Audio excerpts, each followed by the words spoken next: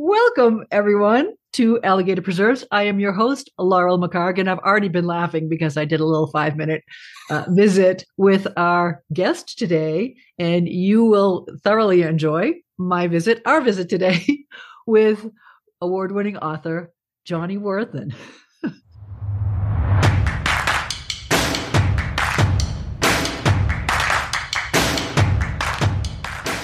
Welcome to Alligator Preserves, a weekly podcast about revealing yourself through storytelling, story reading, and story writing, but probably not story arithmetic because that's not a thing.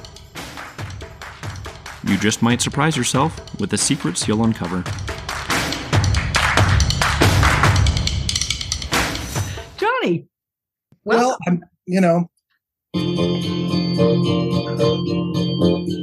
just so glad it's already once again Groundhog Day. It is Groundhog Day. It's Groundhog Day. I got you, baby. Wait, it's Groundhog Day. Wait, it's Groundhog. All right, I've done this. I set that up all night and it didn't even come off half as well as I would have liked it. Okay, well, thanks for having me.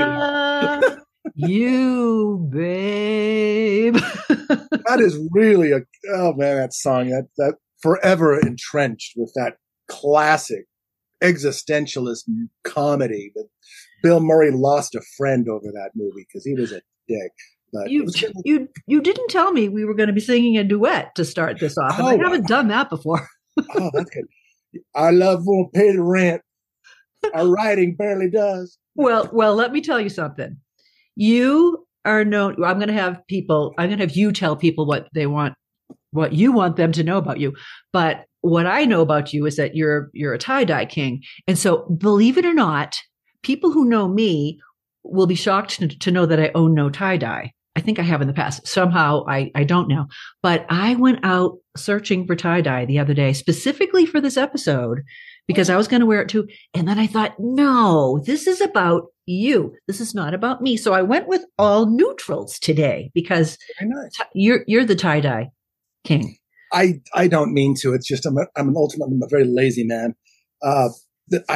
They say, given the opportunity, you will dress the way you did when you were most comfortable in your life, when you were happiest. Apparently, I really had a good time in college following the Grateful Dead for a summer. So, welcome to the tie-dye. And it was cemented finally at my first book signing when I went in tie-dye because I just love tie-dye. And the rule is you don't wear tie-dye for yourself. You wear it for other people because I don't know I'm wearing it. I learned this at the Grateful Dead show when people would come up to me and stare at my shirt. And I was wondering why. Am I that buff? No, it's because they're wearing tie-dye and they're tripping. But you wear it for your friends. So I don't know I'm wearing it. And it has to be a work of art. But anyway, so I'm wearing it to my first book signing. And my publisher said, it's not very professional. I was going, no, this is my style. This is going to be my brand. Oh, brilliant. I hadn't thought about it before that moment. Ever since then, I have had no problem dressing in the morning. None at all. And I hide stains. There's a whole curry on this. You can't tell. You could stand up and turn around and show people. I'll just show this. This is a great geo.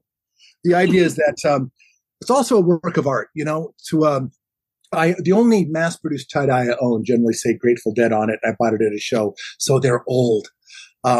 But otherwise, I shop Etsy and farmers markets, and I find other artists performing, doing art. Because this is a thing. I don't know how you do this. I couldn't do this.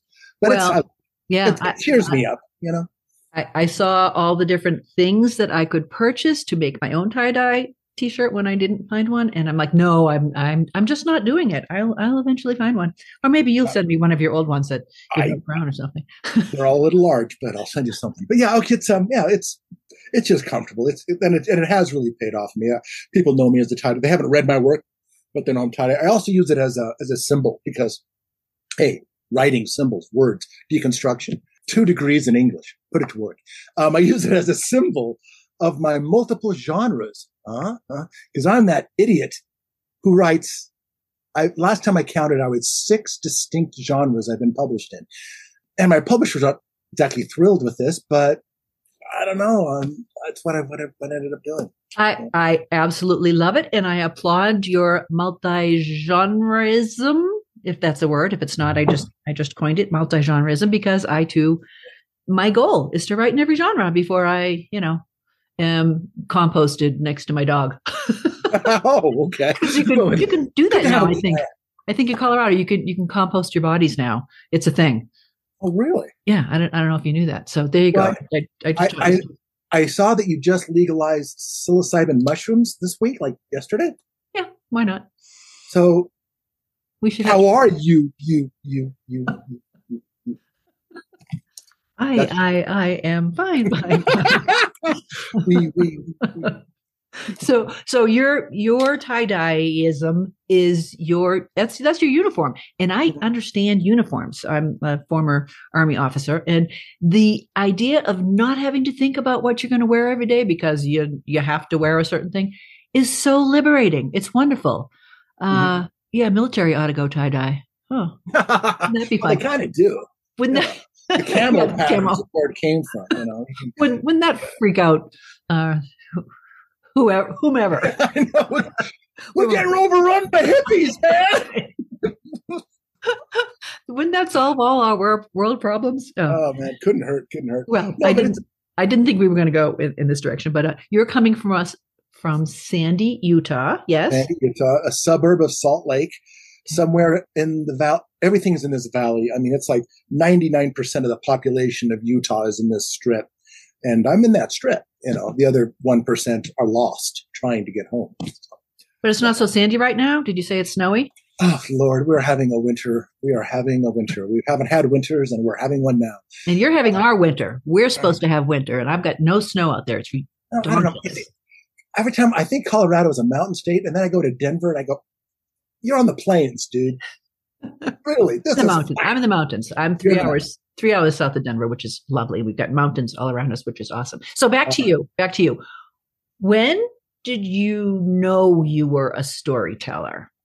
Well, I've always been writing stories. I've always been writing ever since I can't remember I wrote I get asked this once in a while, but I do remember I wrote a short story in 6th grade, and the handwriting was so bad that the teacher wanted to share it with the class. Very encouraging teacher, Mrs. Avery. I remember her name. That tells you the impact. And she finally just handed me the things that you read it to the class. So I read it to the class. It was fan fiction for Kolchak the Night Stalker, which dates me. If you don't know who Kolchak the Night Stalker is, think of it as the X-Files version 1, or what's happening now? I don't know if there's anything like that now. Anyway, and then I went into college and everything. I was always writing something. I fell into role-playing games. I was that guy that had to fight for Dungeons and Dragons to be an acceptable club in school. Had to go up before the principal and the regents and make my case that we weren't all going to sacrifice each other and eat babies. We just nibble a little bit around the toes. And then college, and I didn't know what I wanted to do when I grew up. And I realized at one point that every class I enjoyed in college, I took everything I had to. Back in the day, we had generals. I suppose you still do, but you have to have like this much in generals, and then you can specialize something else. And I'd done every general there was, every single direction. I could have gone anywhere. And they came back to me and said, pick a major or leave. And I went, well, the classes I enjoyed the most were the ones that I wrote for. So I went, I shall be English.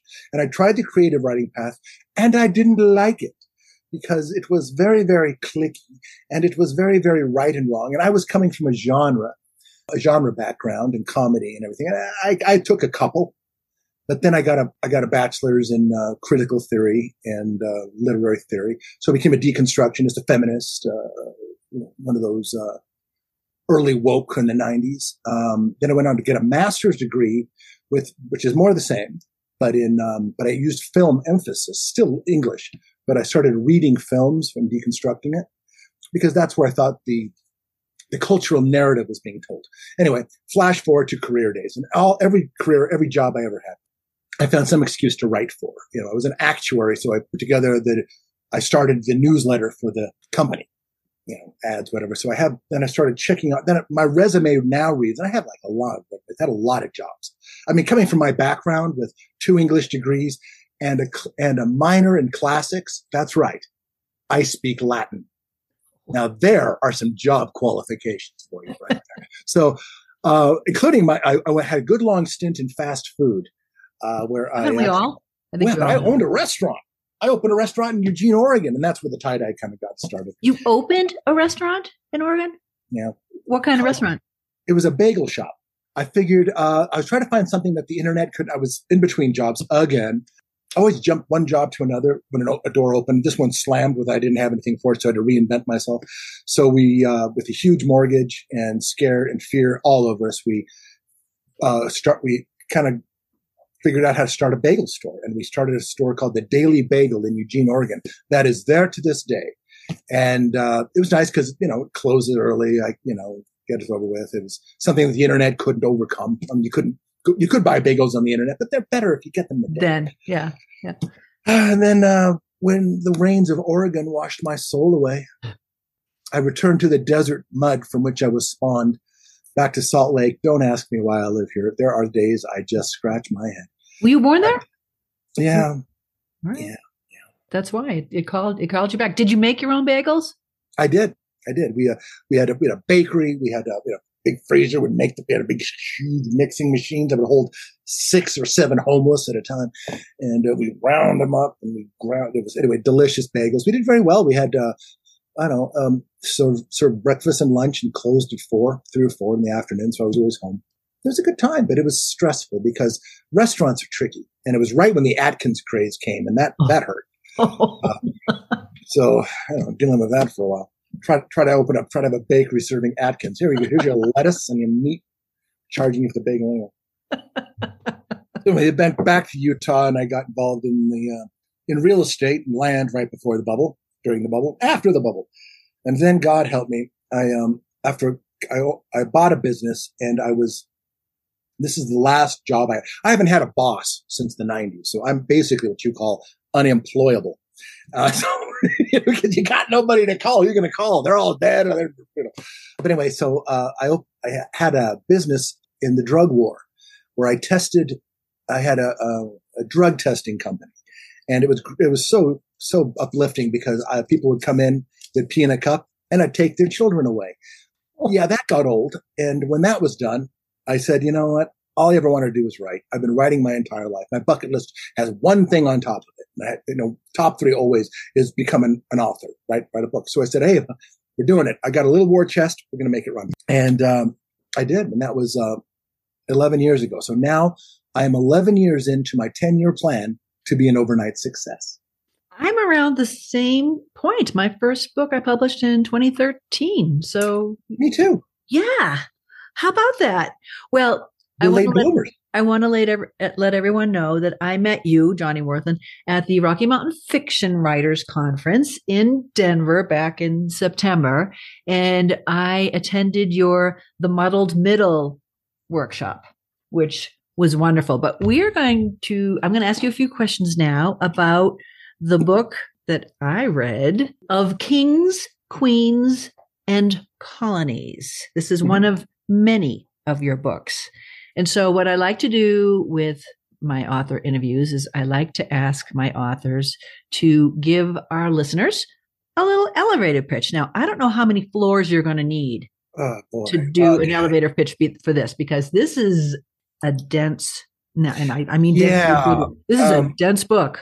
You got a lot going on here. So I'm going to give you 4 floors. You better give me, and you better have a screaming baby somewhere on there as well, just to be safe.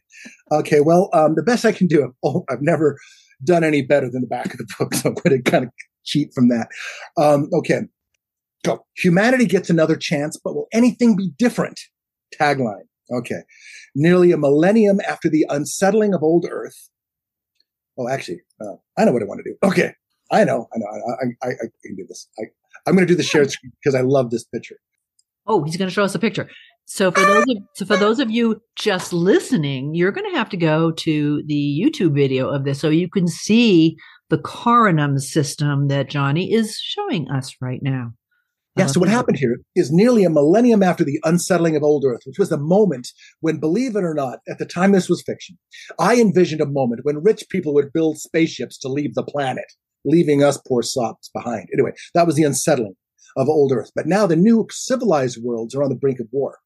The planet Enskari, that's the red one there, as an affront to tradition and the prophet on Temple, that's a planet lower right, has placed Zabel, a woman, am I right, upon its throne. With the backing of the church, Brandon of Hyrax readies an armada to subdue Enskari and unite the system under a single rule, his own. Meanwhile, an Enskaran group of separatists depart for the last unclaimed world of the system, Tir Gwenin, at 12 o'clock. There they will find something strange, something low and connective, subtle and spreading, something alien, something truly threatening. Dun, dun, dun. So in what is probably one of the top 5 things that have happened to me in my career, Booklist compared this to Dune. Ooh. And I think, and there is a lot of, it was my model. The thing is you will write who you were reading, right? My main influences were Herbert and Asimov and Elmore Leonard, these older authors, which is tricky when you're trying to query because they only know authors which wrote in the books that were published in the last 35 minutes. So, for me, that's it. So I was very happy with that. But there are actually many simultaneous plots happening within the story, all weaving around the idea of this very nasty sun. What's happened is they find this system, Corona. The sun is called Corona. Mm-hmm. And it's so named, it means that's Latin for crown. Okay. And all the planets are there are slots for 12 planets in the Goldilocks zone, which means they can support life. And, somebody said, that's very unusual. That's very unlikely. That's too far. There is a reason for this. You don't learn it in the first book, but there's a reason for this. Anyway, so they fly to these things, and the sun is just a nasty beast. It's destroyed 3 of its planets already, just with these sudden eruptions and gravitational fields. So when the ships arrive, they're immediately basically EMP'd. And it's all they can do to crash on the respective planets. Electromagnetic pulse, by the way. Yeah, and electromagnetic which knocks out every electronic thing. So they're flying by the seat of their pants. They're lucky to live. These huge arc ships crash. But what it does is, since all the ships came from Earth at the same time, and they're all the same stuck-up oligarchy class that left Earth, not exactly the cream of the crop, in my opinion, but that's who they came. But so they all kind of came from the same mold. But landing on their individual planets, they're separated by virtue of technology for about 1,000 years. And now about 1,000 years or so after this moment, the planets are now communicating again. They have ships that can actually sail these storms. No electronics. So there's a lot of steampunk vibe to it. They use sails and plasma. And solar sails, which is nasty. And there's hurricanes and things. But they've evolved differently enough that one of the planets, Enskari, has decided, because it was a very patriarchal society when they arrived, a woman's on the throne, which should be a big deal, provided she marries who she's supposed to. Well, she doesn't. They're going to fight for their independence. They're the weakest. Hyrax is already everywhere. They're going to put up a fight. And the separatists, that's the other thing, is Enskari has separatists. You don't leave the religion. The religion is called the Saved. Upon, of course, your salvation, but also the fact that you were saved from old Earth. My church is a loose interpretation of Catholicism with the church in Rome, and what I know very well around here, Mormonism. And so we have a prophet instead of a pope. Right. We have advisors, and we still have apostles. Yeah. And they're a very strong force, and they have their own planet. And the planets are actually protected by a crystalline atmosphere, which has evolved to help save the planets from the sun's terrible rays. But of course, because we're making the same mistakes again, pollution from beneath is eroding that, threatening to destroy the planets all over again at a much quicker time frame. Anyway, so separatists on Enskari, because they've allowed separatists. They actually have their own church now, the Church of Enskari. If you see parallels here, right. Oh yes. You've got the pox. You've got religious indoctrination in the schools. Yeah. You've got control your daughter. Control your daughter, please.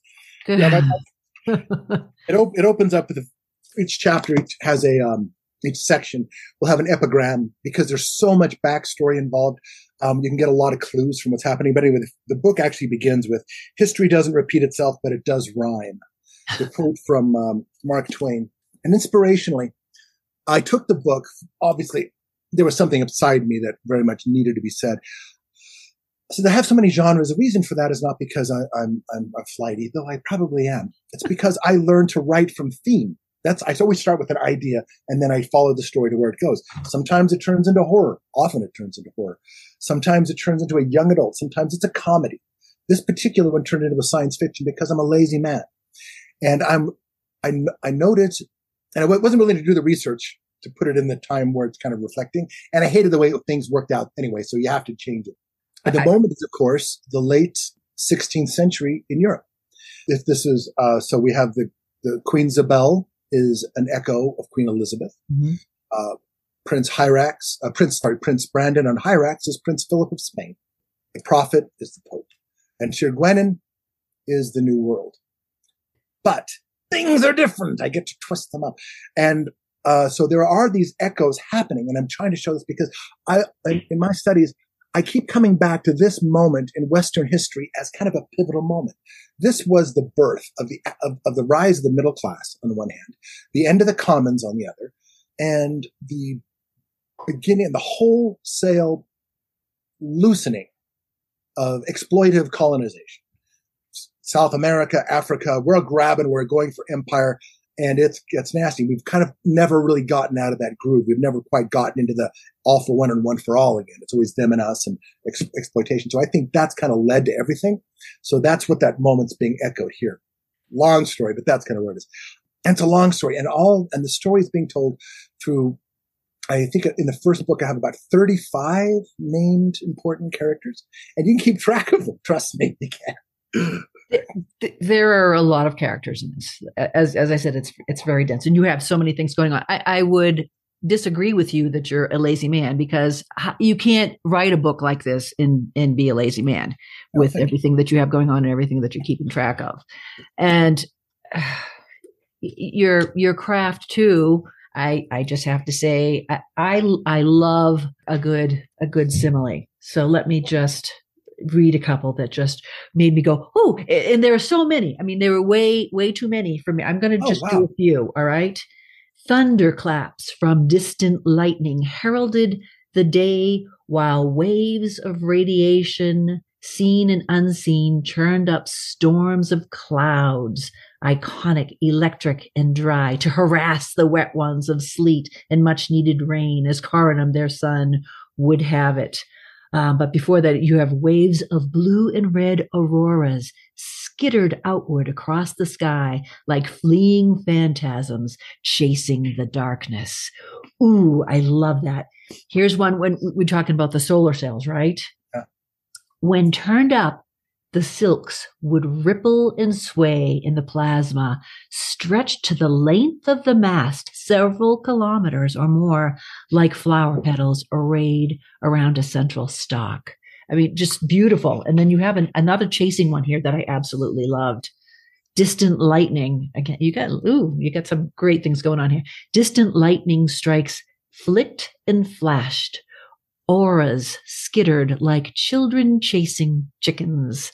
I love that because you both have, both the simile and the alliteration there going. Just, I mean, your writing is not the writing of a lazy man. So I'm just going to say that. Well, the funny thing is, one of the things that I run into is when you get the bit in your teeth, and I love this story. I wrote all the books. I wrote 450,000 words of Coronum as a method of me dealing with society and envisioning hope and having a good fight.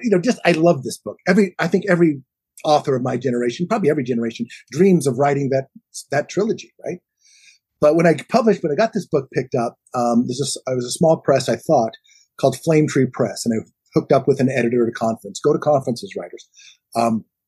And I didn't think much of it. A nice small press, probably the biggest I've had so far, and didn't think anything of it. And then some of the edits came back, and there were two main edits. Otherwise, the edits were great. The first edit was I used a lot of these and thous, and I didn't do them well. But I did that on purpose because I'm imagining that they're trying to relive those high times of that, and they didn't know what they were doing very well. Said, well, it's kind of sloppy. It doesn't really add anything. Can we take them out? I said, you're my editor. You're giving me a chance. Yes, if you believe so. And the second one was a little stranger to me. And this was from my editor, Philomena, came back and said, okay, so I'm paraphrasing some of the story, but it's kind of, okay, so your titles aren't being used right. You know, I have lords and ladies, kings, queens, dukes, earls, all that, you know. So there's a major character called Sir Nolan Brett, okay? Sir Brett, please come here. We have some tea and crumpets, right? So, you know, but to me, it sounded right. She said, no, that's not how it's done. It would be first name, Sir Nolan, not Sir Brett. It would be Sir Nolan, not Sir Brett, because the first name. Because once you're a Sir, it's a small, happy family. And I said, well, you know, who's going to know? Who's going to care? Who's going to know? And the answer came back to me. Everyone on this island. That's when I looked closer and saw that Flame Tree was based in London. And New York was a subsidiary. So, oh my goodness, wow, this is amazing. So yes, please help me, save me from being an idiot. So the American ear had betrayed me, and that would have been some laziness I had to check. You don't even know to look for that kind of thing. But for me, intellectually, it became a stretch because now suddenly all these characters that I knew under certain names, Sir Brett's is one that really sticks to me. Now became Sir Nolan, and I had to like wind my gears back to get that in my mind. But by the time the editing of the third book was done, I was there. But that's just it. You know, you don't know what it is on the research. Even science fiction needs research. You know, because you have to have the connections in the past for people to understand. Right. And so you're not lazy, so stop telling people you're lazy. Okay. Even though I'm a very ambitious dude. But this is of kings and queens in colonies. So talk a little bit about the bees and honey. Okay. Well, all right. So one of the things that struck me, this is a double thing. I read an outstanding book called Roanoke by Lee Miller. Who I sent a copy of this book to, and I hope you're still alive and got it. But it's an outstanding book. For those of you who don't know, the first English colony on the New World was at Roanoke. They called it Roanoke, Virginia. I think it's a Carolina now. But at the time, it was Virginia. Everything was Virginia. Virgin Queen, get it? Anyway, so, and it failed. It was mysteriously lost. Ooh. And then later, they tried again at Chesapeake Bay. And nothing but good things happened out of that. There was no starvation, nothing like that. They weren't eating their shoes. Anyway, what happened to Roanoke was not so much as they got lost, it was that they were absolutely betrayed, according to Lee Miller's reading of history, is that it was a political thing, is that whoever put their colony on the New World first kind of owned it. So the question was, a man named Sir Walter Raleigh had sent Roanoke, had sent the first colony. And for some unknown reason, their colony was placed on the only piece of land in all of North America where the English were hated, absolutely despised. Oops. And then they were left there. Oops. And then they mysteriously disappeared when somehow their resupply didn't show up. And then the story, and that happened. And so that was the idea. I hated the ending there when I realized they were absolutely betrayed and they were trying to do this. Also, they were kind of creepy because the original colonists weren't fleeing to have religious freedom. They were fleeing so they could oppress other religions. They just didn't have enough power. Anyway, long story. So, but also the story goes that once the colony at Chesapeake, at Jamestown, when it finally was landed, they saw the Roanoke people, waved at them across the river. They were still around. They'd been assimilated into the Indian cultures. That they were still alive. But had they been alive, Jamestown would have not been allowed. So their letters home were actually censored. Anyway, so then the bees came. So I didn't like that. So I needed something. So along with it, I wanted to retell Roanoke with a better idea, to basically retell the story of the abandonment, of the betrayal. And I didn't like the ending, let's face it. So then I had the idea of the grand idea of society is in a shitty direction. How do we fix it? What could do this? And I started lighting upon a lot of philosophical ideas. And the two that came to me were empathy and the Akashic Library. Now, all right, beads. All right, work with me here. So empathy is a feeling of liking and helping other people. And that became the calling sign or the tagline of a movement called "How Big Is Your Family?" The idea being, I will help myself to this food because I love me. I will help my family because they're important to me. I will help maybe my cousin, my mother. What about my neighbor? How big is my family? As soon as you realize your family is big, then empathy can stretch and you can actually help each other. That was one of them. But the Akashic Library is the idea from the Jewish Kabbalah. So I'm going all over the place. That somewhere in the universe, on another dimension, there's a library of all events that have ever happened and all that will ever happen. And you can go visit there and you can read these things. It's kind of a throwback to Childhood's End, if you know that book. Arthur C. Clarke, great book. Anyway, the idea that you can see these things. And then I had the idea of using empathy to access that. So the bees. Mm-hmm. The bees are a strange native insect, not very strong, stingless. All the planets, most of the planets have them. But once you have been initiated, and basically you have to have empathy, and then the bees will come to you, and the bees can, and depending on your level of work and knowledge and wisdom, you can get a lot of power from this. One thing, for example, instant communication between any two people with a bee. Sometimes communication from one person with a bee, somebody without a bee. Sometimes you don't need the bee, but you can go see things you have no business seeing. You can understand things. Sometimes you can even see the future. And in a way, this became to me, I'm spoiler, kind of the internet. All the information is at your fingertips. Are you using it? How are you using it? How are you using it, right? So, but in order to get the bees, you have to have suffered. And this is kind of the Buddhist thing, is suffering. Only through suffering do we really understand empathy.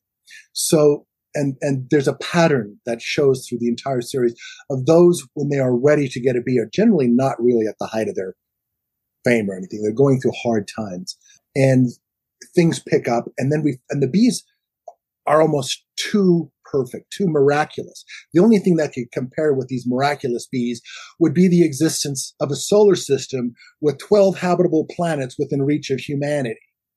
What's up with that? What's up with that? I know. So that whole concept fascinated me. And of course, bee colonies, you got a little play on that as well. I mean, you deal with caste system a lot. And I was wondering if your natives, the Turguenians, it brought back Joseph Conrad's Heart of Darkness to me. Yeah. The idea of the natives. But the natives are also, that was tricky. So I love the planet. The planet you can dig into. Those of you who know, I think my fans in England will see Tir Gwen and they say, that's pretty bold because it is Welsh for the place of bees. I know, American readers, that's so cool. How did he get that name? But yeah, the Heart of Dark, that's an interesting aspect. So as the books evolve, particularly in the second book, which just came out, Civilized, Saved, and Savages, we can see that there's even a caste system upon Tir Gwenin, defined by those who have bees and those who do not have bees, or those who the bees will come to and those who the bees just don't like. And if you're not liked by these bees, you're gonna have a rough time. But it's for your own good. That's the weird thing. That was a tightrope walk. I hope I got away with that one. But it's the idea is that Tir Gwenin or Jareth's world, because we find out that Tir Gwenin, it was not colonized during the unsettling, so they thought it was unclaimed. But it was actually the first world settled, and you get this early on in some of the epigrams, is that there was a man named Jareth who left Earth 200 years before the unsettling. And we learn more about him throughout the books. And he had the same experience. He crashed on Tir Gwenin on that planet. But he brought different things with him on his voyage than the other people did. There's a line in there that a letter he wrote to his supporters back in the year 2506, old Earth or something, where he says, I'm sorry, Robert, you're not allowed to bring your nukes on board. You won't need, don't do that. If this is not good for you, you don't get to come. We're good without your money. Bye. And that's the idea, is that, can you build a better society? How would you build a better society? And their society looks primitive. And so, in addition to all that you've already talked about, I mean, you would characterize this as high fiction, yes? I call it high sci-fi. High-fi. Well, it's not. I call it social epic social science fiction. Epic social science fiction. Yeah, because it's more fiction than science. I mean, right. And you also deal with the space elevator concept, which has always fascinated me. And I went to the wiki, and the wiki said that the space elevator, the key concept of the space elevator, appeared in 1895 when Russian scientist Konstantin Tsiolkovsky was inspired by the Eiffel Tower in Paris. And so that fascinated me, because I was just thinking of John Scalzi's book, Old Man's War. And I'm wondering if there are any other books that influenced you to use the space elevator idea. There might have been. I know I had to get away from chemical combustion because gunpowder is a no-no and all that kind of thing. So that's what they knew. Nukes and things. They have a pseudo nuke that happens now, which is basically the plasma that the sun throws out. You can accumulate it to power ships, or you could do the most unthinkable thing in the world, bring it beneath a planetary shield and detonate it. Not that would happen. So I noticed it. And you notice this after you write this. I was watching Apple's Foundation, Asimov's Foundation trilogy, and they had a space elevator there. And I loved the Foundation growing up. I don't remember the space elevator myself, having read it so many years ago, but it might have been there as well. And the idea is pretty basic. It's just you set a string, and centrifugal force will hold it taut, and you can actually go up and down and up and down. I saw it somewhere else that I see it in a recent show as well. So it is a thing.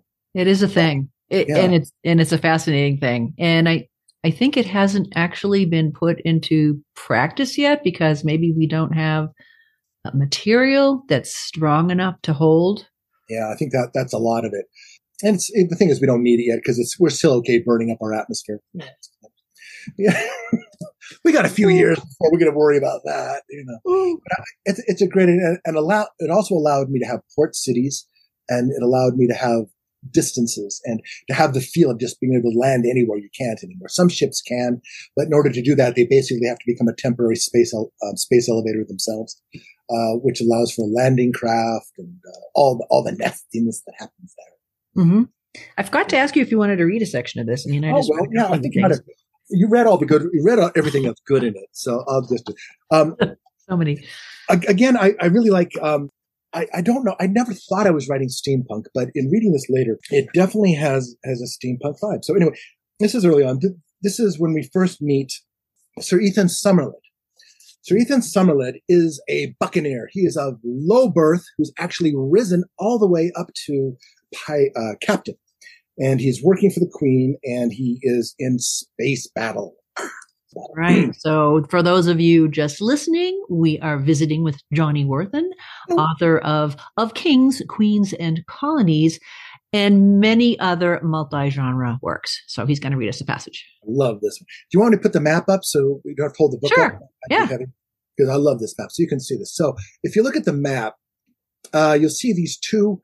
You'll see it around the sun. By the way, I love this map. I had this commissioned. You'll see the two arrows around the left and right. That's the Eastern and the Western trade corridor. And those strange looking hooks are the shape of the ships. Okay. So this is in the Eastern trade corridor, the year 937 New Era, and we are aboard the Mary.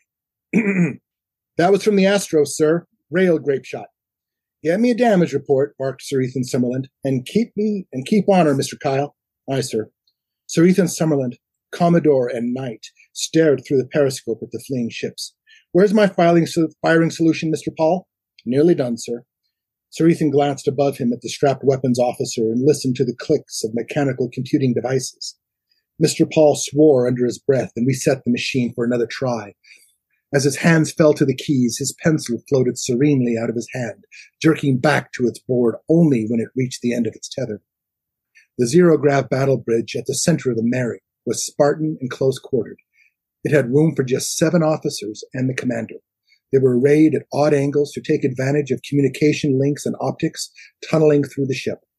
Clattering teletypes and computer mechanics competed with the sound of the plasma pulse engines at the end of the ship. "Damn," said the weapons officer. "Mr. Paul, the Astro is firing upon us. Let us return the favor?" "Aye, sir."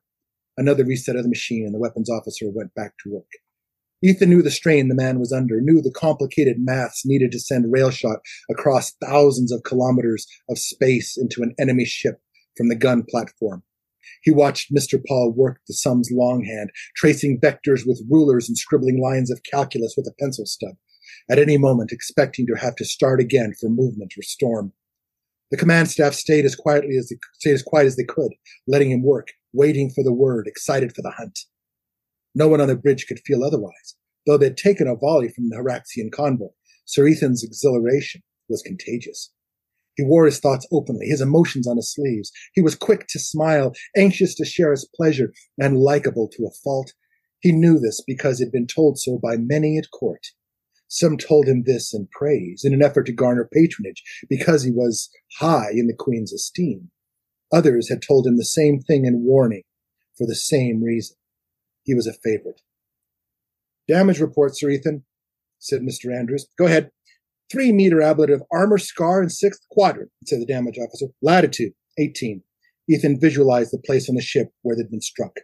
By necessities, the ships flew between Coronam planets. The ships that flew between Coronam's planets had the same general design. The main hull, which carried crew and cargo, was a spinning cone pointed ever at the sun. The hull was stacked with reflective ablative armor, composite layers of radiation shielding, gold, steel, lead, crystal fiber, and carbon thread, at least 10 meters thick. Warships often had more than this, often much more, but this was the minimum to get men around the angry, spitting star with any degree of safety.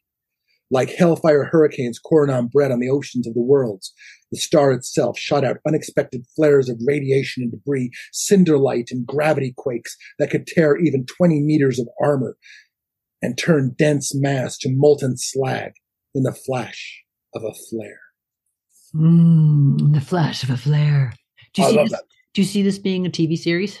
Oh man, I dream of that. I was saying, you got the costumes. You just you got them in the closet. You got these.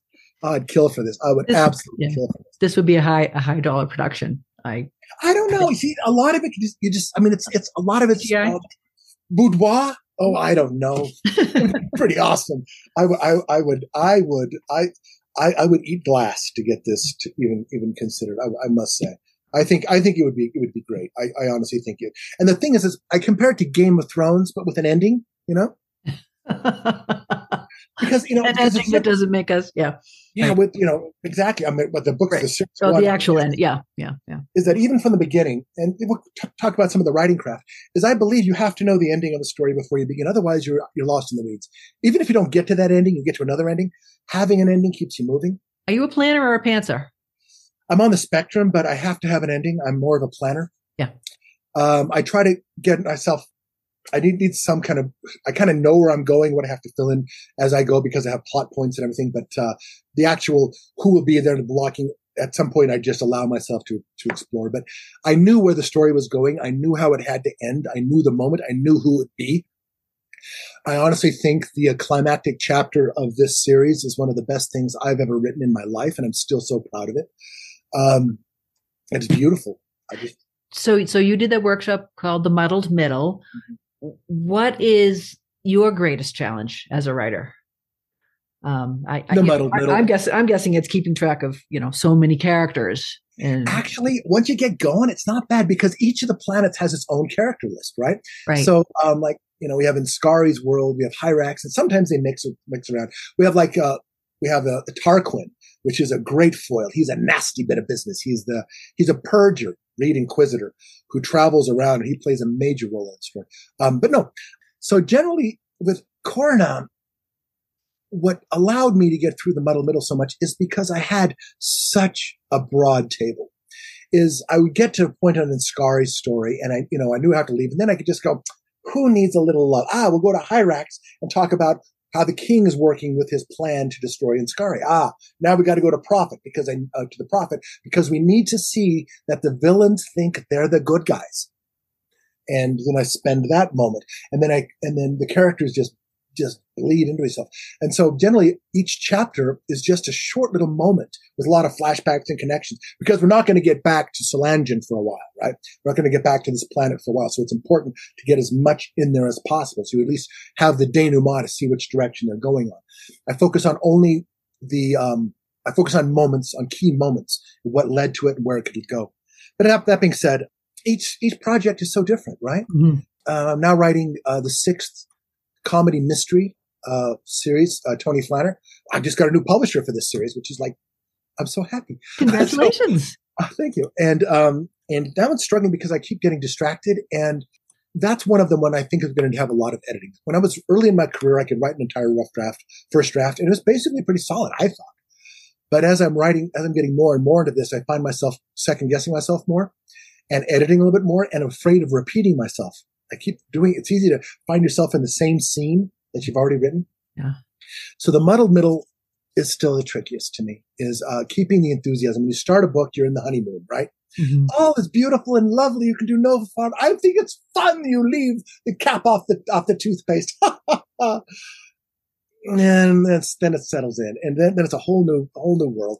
And then suddenly your characters are arguing with you and they don't want to go. And you know you want, and I write mysteries, and generally I know what the mystery is, but I can't reveal it yet. So it's like inching. And then 3/4 of the way through, it says, okay, let it go. And then it's fun to write again.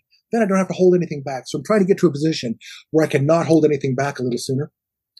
But I don't know. Each project is different. Book 2 was hard for me in this particular series because there was a lot I had to hold back on. Because the whole book 2 in a trilogy, is it a trilogy? Yeah. The whole book 2 is your middle. Is the middle. So yeah, and I knew what I had to get to. And I knew, and luckily book 1, I had the model of actual events to help echo. Book 2, I had a few of those as well. So what actually happened? What did people actually do? And then, I folded in a revolution. There's one of my favorite planets in this system is Mara. And Mara was one of the civilized planets, but it's become the slave planet. It's one of those planets that arrived late, but got the good word, but was not strong enough militarily to overcome the rest of them.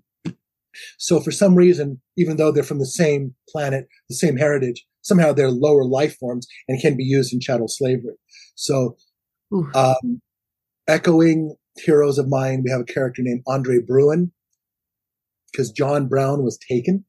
And so we have a slave revolt happening there. And that one was just, to me, a whole different novel happening and the parallel of all the rest of them, you know? So we have the Hyrax and the Inscari battles back and forth, and the Prophet finally realizing what's going on. Oh my God, these bees are serious, you know? And then we have popping revolution here and there. And so for me, it always had a lot of places to go. And I did lean, I actually, in book 2, I brought in another planet. There's a planet called Solangen, which is a nasty bit of business. I considered it, the closest parallel would be post-Spanish conquest South America. Oh boy. And it was, it's not a pretty place. And, and I have, in the second book, I introduced 2 missionaries who were sent there from the temple to convert the natives, who are savages. And that's the savages. Because you're civilized, you're saved, you're a savage. And these savages are truly savage. And in a way, the whole place, it's kind of an apocalypto. If you got through Mel's movie, there's a lot of echoes of the madness happening there. And this is when we first noticed something really, really, really, really, really, really strange. And that is, a little spoiler, is that each planet's people, because of the radiation, have developed certain characteristics. If you're on Inscari, the reason it's a red planet is the solar radiation has kind of colored your hair red, colored you red. You know, Lavland, a little green, a little blue from Claremont. Adaptations. People have adapted to their challenges, yeah. And Tirgwenan, they're kind of yellowish gold. So as these missionaries are on this planet with these mad savages, look, they find yellow people there. They have no business being there, and so. I love that moment. All right. Don't tell us anymore. So that gives me a whole new avenue. So it's exciting to follow those things. And the Pantheon of the Plotters, it's a good thing to bring up, because although I had the overall arc of where the story was going, who the major pieces were, by having an outlet for some of these, we call them subplots, which actually will inform the main plot as they must. Yeah. I had a lot of leeway on it. And if you can write your story in one sitting, you don't need an outline. You really don't. Ooh. But my God, if this is going to take you a couple of years, it's a good idea to take some notes as you go. So these other planets and these other stories and these vignettes really were just cathartic, because I could just express myself and let the muse come out and get that pantsing rush, which I tell my students is a bad thing, but it's not. It's lovely. Listen, Gromit, it's lovely. Oh man, I don't know. I'm so excited. I cannot believe it got published. I honestly wrote them all thinking I will be self-publishing this at best. And I think it's a complicated piece, though. I'm getting a little bit. Well, getting it published is, of course, outstanding. I hit bestseller thanks to promotion. You seem to like it, which makes me very happy. But considering what most direction of genre fiction goes, this isn't exactly a space opera. Right. This is, you're reading half history. Mm-hmm. And so it's because you were such a lazy man in writing it. I know, because I'm lazy man. I'm putting too much in there. So, we're talking now about a possibility of book 4. I've always thought there was a second trilogy that happened about 1,000 or 2,000 years after this one. That could happen. Okay. All right. So I don't know. I hope I have the patience to hope I find my audience, a large audience that continues to do it, because the book is, luckily, because it's not so contemporary, it should last. It should have some staying power in the canon. If you can read this, and you could have read this last year, you could have read this next year. It's almost historical fiction-y.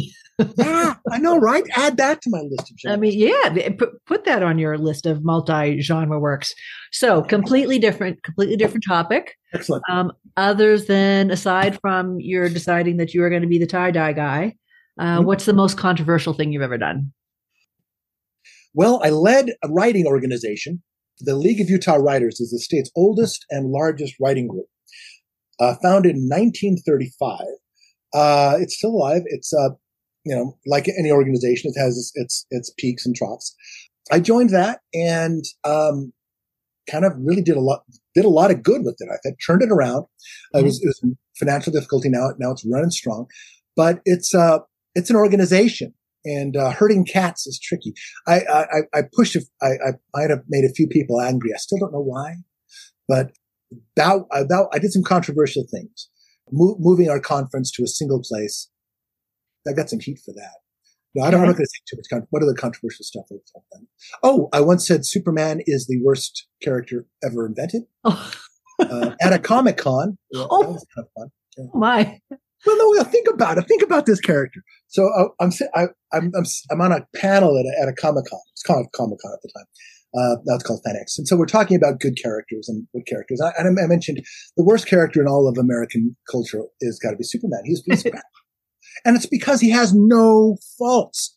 Characters are interesting for their faults, not their strengths. And maybe in 1939, the thinking was different, but I find nothing interesting. There's a reason why Batman is the guy. Because the Batman is nothing but faults, right? Mm-hmm. So I say this, and in the back, in the middle of the place, the man stood up and said, "I disagree." He said, "What? Okay, tell me it's Superman's faults." And he quoted scripture and verse in issue number 763 on page 25, panel 3. It says specifically, and I quote, "I love people too much." I don't think that disproved my point. Huge gasp. Huge gasp in the audience. I am, but I'm thinking, okay, that's like when you're at a job interview and they ask you, "What are your faults?" Yeah. "Oh, I'm too much of a perfectionist. I care too much about my job." No, that's not a fault. That's praising. What's that called? False modesty or something. False modesty. Yeah. So anyway, right. I thought that. So I got heat for that for a while. But I don't know. The DC people came out. Here's a lightning round for you. Okay. Ready? Sure. Chocolate or pistachio? Lightning round. Chocolate or pistachio? Pistachio, if I can get it. Yeah. I shouldn't say right answer or wrong answer because that's your answer. But okay. Fall or spring? Fall. Star Trek or Star Wars? Trek. Dogs or llamas? Dogs. I mean, dogs are low on the list, but man, it's hard to train a llama to do it on the paper. It just is. Hey, Bagel, come here. You talked about bagels earlier. Come here. You know, when I lived in Oregon, we had llamas. Come here. I want to introduce you to. Those of you at home, there's a llama on Laurel's. Oh, it's a dog. I want to introduce you to Bagel. This is Bagel, my grand dog. Oh wow! And he's a wonderful pup. So when you were talking about bagels earlier, he heard you and he came over. Oh, did he? He wanted to be part of the very part good. of the podcast. How do you get the name? He followed my son home from a burrito shop in Texas. So, and he looked at him and he said, he looks like a bagel. So that's, don't ask me. We have a creative youngest son. Both our sons are creative. Well, I'm just saying, if I served a bagel that was hairy and black, I wouldn't have had as much success. You would have been out of business. Burned hairy bagels are not considered appetizing. All right. So tell me a little bit about this dark fiction press that you do editing for. Well, okay. Because I personally, when I write short, my shorts go dark and weird and bizarre. Don't they though? Yeah. It was actually my debut. When I got started 11 years ago, 2013, my first book it might have been 2012, 2013, was Beatrice. And that's where I made the acquaintance of a wonderful human being named Kate Jones. If you're listening, Kate, hi. She had a small press called Omnium Gatherum. I think it might be it might be closing now, moving into other directions, film. So I'm not sure if it's still publishing. I'm still want to be very much part of it. But anyway, so at the time I was just an author, and she was my first. And my God, was she understanding? Because I was a terrible author. I fought for it. Every edit came back and went, no, it's perfect. Yeah, no. And she said she was going to fire me at one point. Then we lit upon the idea, and back in the day, it was before Zoom, but we did a Skype call, and we actually read the entire book together. Wow! And she'd read a chapter, and I'd read a chapter, and we would edit as we went. And once it's face to face, it's clear. That's one of the things you have to remember, and that it's particularly when when you're sensitive about a subject like your first book. Yeah, is texts and emails will never ever replace a face to face, even this way, right. Even over a computer, because you can't tell how it's being said. Everything's an attack. It's not. It's just a list, and so it takes a long time to get over that. But she worked with me a lot, and she. We had to, she challenged me to find other books written in the present tense, and because I changed it to the present tense, and we did. That's a challenge. Yeah. No. And we worked through it, and she was right about everything, and she let me even leave a few things because they weren't worth the fight. Nice. The word suddenly she was trying to break out. She got about 80% of them out. And now when I read the book, I just hear her say, "You don't need this suddenly." And I said, "Don't leave it. We got to get a couple." There are so many words that you don't need in your book. And I'm in a critique group right now, and they find things that I swear I don't do anymore, but I do. And that's good to do. So this leads me to, you've done a shout out to her. And do you have any other shout outs to people you'd like to acknowledge, and advice to new authors, new writers? Well, there's so many people who've, Jonathan Mayberry has helped me in some strange connected ways. And he's just one of the absolute gentlemen of the industry. And if you ever have an opportunity to meet the wonderful Jonathan Mayberry, who's a prolific writer, prolific conference goer, make friends with him. He is the epitome of what a noble gentleman writer needs to be. One of the things that he exemplifies, he personifies, he lives, is an early axiom that I learned, is that if you want to reach your goal, help other people achieve theirs. And he quotes his mentor, Ray Bradbury, "Don't be a jackass. That's the rule of survival." And it goes beyond that. So thanks very much to him and his career. A couple of people aren't in the industry anymore, like Chris Loke gave me had a lot of faith in me when I needed it, when I got started. My current publisher, at Flame Tree, Don Daria, outstanding people. The League of Utah Writers is still very much my home. I don't know, just everybody that keeps writing, and my students. I love my students. I teach creative writing at the University of Utah, and it reminds me why I like doing this. If I was teaching this and I was giving grades, it would be shit. But they're all there for learning, and so that's great. So, yeah. So advice to authors, advice to authors: keep trying and write what you want to write. Regardless of the genre. Right, yeah. One of my earlier mantras, besides doing helping others, was I write what I like to read. That guarantees me at least one fan.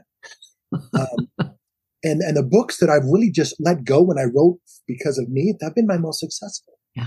The books that I wrote because I thought they might sell are sitting on that shelf, not published. So I think there's something to that. Write what you love, keep trying, and you got to like the process. If you don't like writing, you just like having written. That's a thing, but one of those authors, I don't know whether it was Samuel Clemens or whomever, said, if you can make yourself laugh or cry while you're writing, you'll make your audience, your readers laugh or cry. Yeah. Tomorrow, I get to answer this question for 35, 40 minutes tomorrow. I'm on my way to a conference to keynote, and I've been thinking again how I got here, and a lot of the things that I had. I looked at my earliest notes, my earliest talks I gave. They're still very, very, very valid. Nothing has changed on this, except for the industry's changed a lot. Yeah. But there's nothing you can do about that. Right. Right. So the only power you have as a writer is writing. And with that, and you can equate that into a very simple axiom. Write another book. Yeah. Hey, you know what? This book I finished. What do I do? I'll write another book. It's Wednesday. Write another book. This book didn't sell. Write another book. This book got a shitty review. Write another book. This is going gangbusters. What do? Write another book. I just got in a car crash. I feel icky. What do? Write another book. It's the only power you have, and it is the cause and the cure of your madness. Love it. Improve your art because, and now on the horizon, we have this chat AI that's coming now where we're going to be superfluous yet again. No, I refuse to believe that. It's going to hurt. People are going to lose jobs because of this. BuzzFeed already announced they're laying off people. But let's not even get into that because I know it's a terrifying time. But fiction is where you tell truth through lies. It's if you're not here, you don't know what I'm talking about. But there is an absolute transcendent spiritual quality about getting into the focus and getting it all done. I highly shout out to Elizabeth Gilbert, Big Magic. Oh yeah, that's a great book. Yeah, great book. Yeah. And thank you, and thank all the conferences. We've talked about Colorado Gold, Pikes Peak's another great one up near you, I think. South of Denver, but north of you. I'm south of Denver, so Pikes Peak is in Colorado Springs. It's like a couple hour drive. Have you ever been there? East of here. No, it's on my list. It's on my list of things to do. There are so many great conferences out there. Let me put a plug for this one. Okay. Their theme this year is hippies. Oh, I'm going to have to find the tie-dye then, or make my own. I would love to see you. We'll hang out, we'll have drinks. Go to conferences, make friends. So what's next for you? What's coming out next? Well, the next book, I have 3 short stories in a row coming out this year. I just received the press announcement for the new publisher for my Tony Flanner series. And in that contract, there is book 6, which is the first time I've ever sold a book before it was written. Congratulations. That is fabulous. Which is my next major thing. And after that, my publisher and I are going to talk about where to go with Kings, Queens, and Colonies. I have a horror that I wrote during the pandemic. I tried to write a comedy. It didn't work out. So I ended up writing a horror. Write it again. Oh, it ended up being a horror. I love that. Yeah, I'd love to talk to you about horror on why it is we write that. Dark horror dark comedy is wonderful. I love it. Love it. I love it. We'll do another episode in the future. So where can people find you and your work? I'm at johnnyworthen.com, JohnnyWorthen.com, johnnyworthen.com. That's it. Everything's basically there. Be gentle to the web design. I do it myself. back in the day where you had an HTML editor. I did it right. I like it. I'm speaking. I'll be at Pikes Peak. I'll be at FanX in Salt Lake City, St. George this weekend, Life, the Universe, and Everything in Provo next month. My class, Creative Writing 2 at the University of Utah, is being taught remotely this year. So there might still be room if anybody wants to just take a creative writing class from me. Oh. It says 2, but you don't have to take the first one. And that's at Lifelong Learning at the University of Utah. Again, a link at johnnyworthen.com. And thank you for your time. It sounds like we're winding up. We're winding up. Thank you, Johnny. We're great. Yes. And you're going to send me a couple pictures. Send me some of your best in your tie-dye pictures. I've got a great one of you that I actually sent to Colorado Authors League of you pointing at one of your presentations at the Rocky Mountain Fiction Writers Conference in your tie-dye. I used that. I found that picture. I used that. Oh, that's good. Important. You did that? I did that.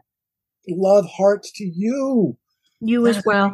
And we're going to do this again. So until then, you stay well and keep writing those next millions of books.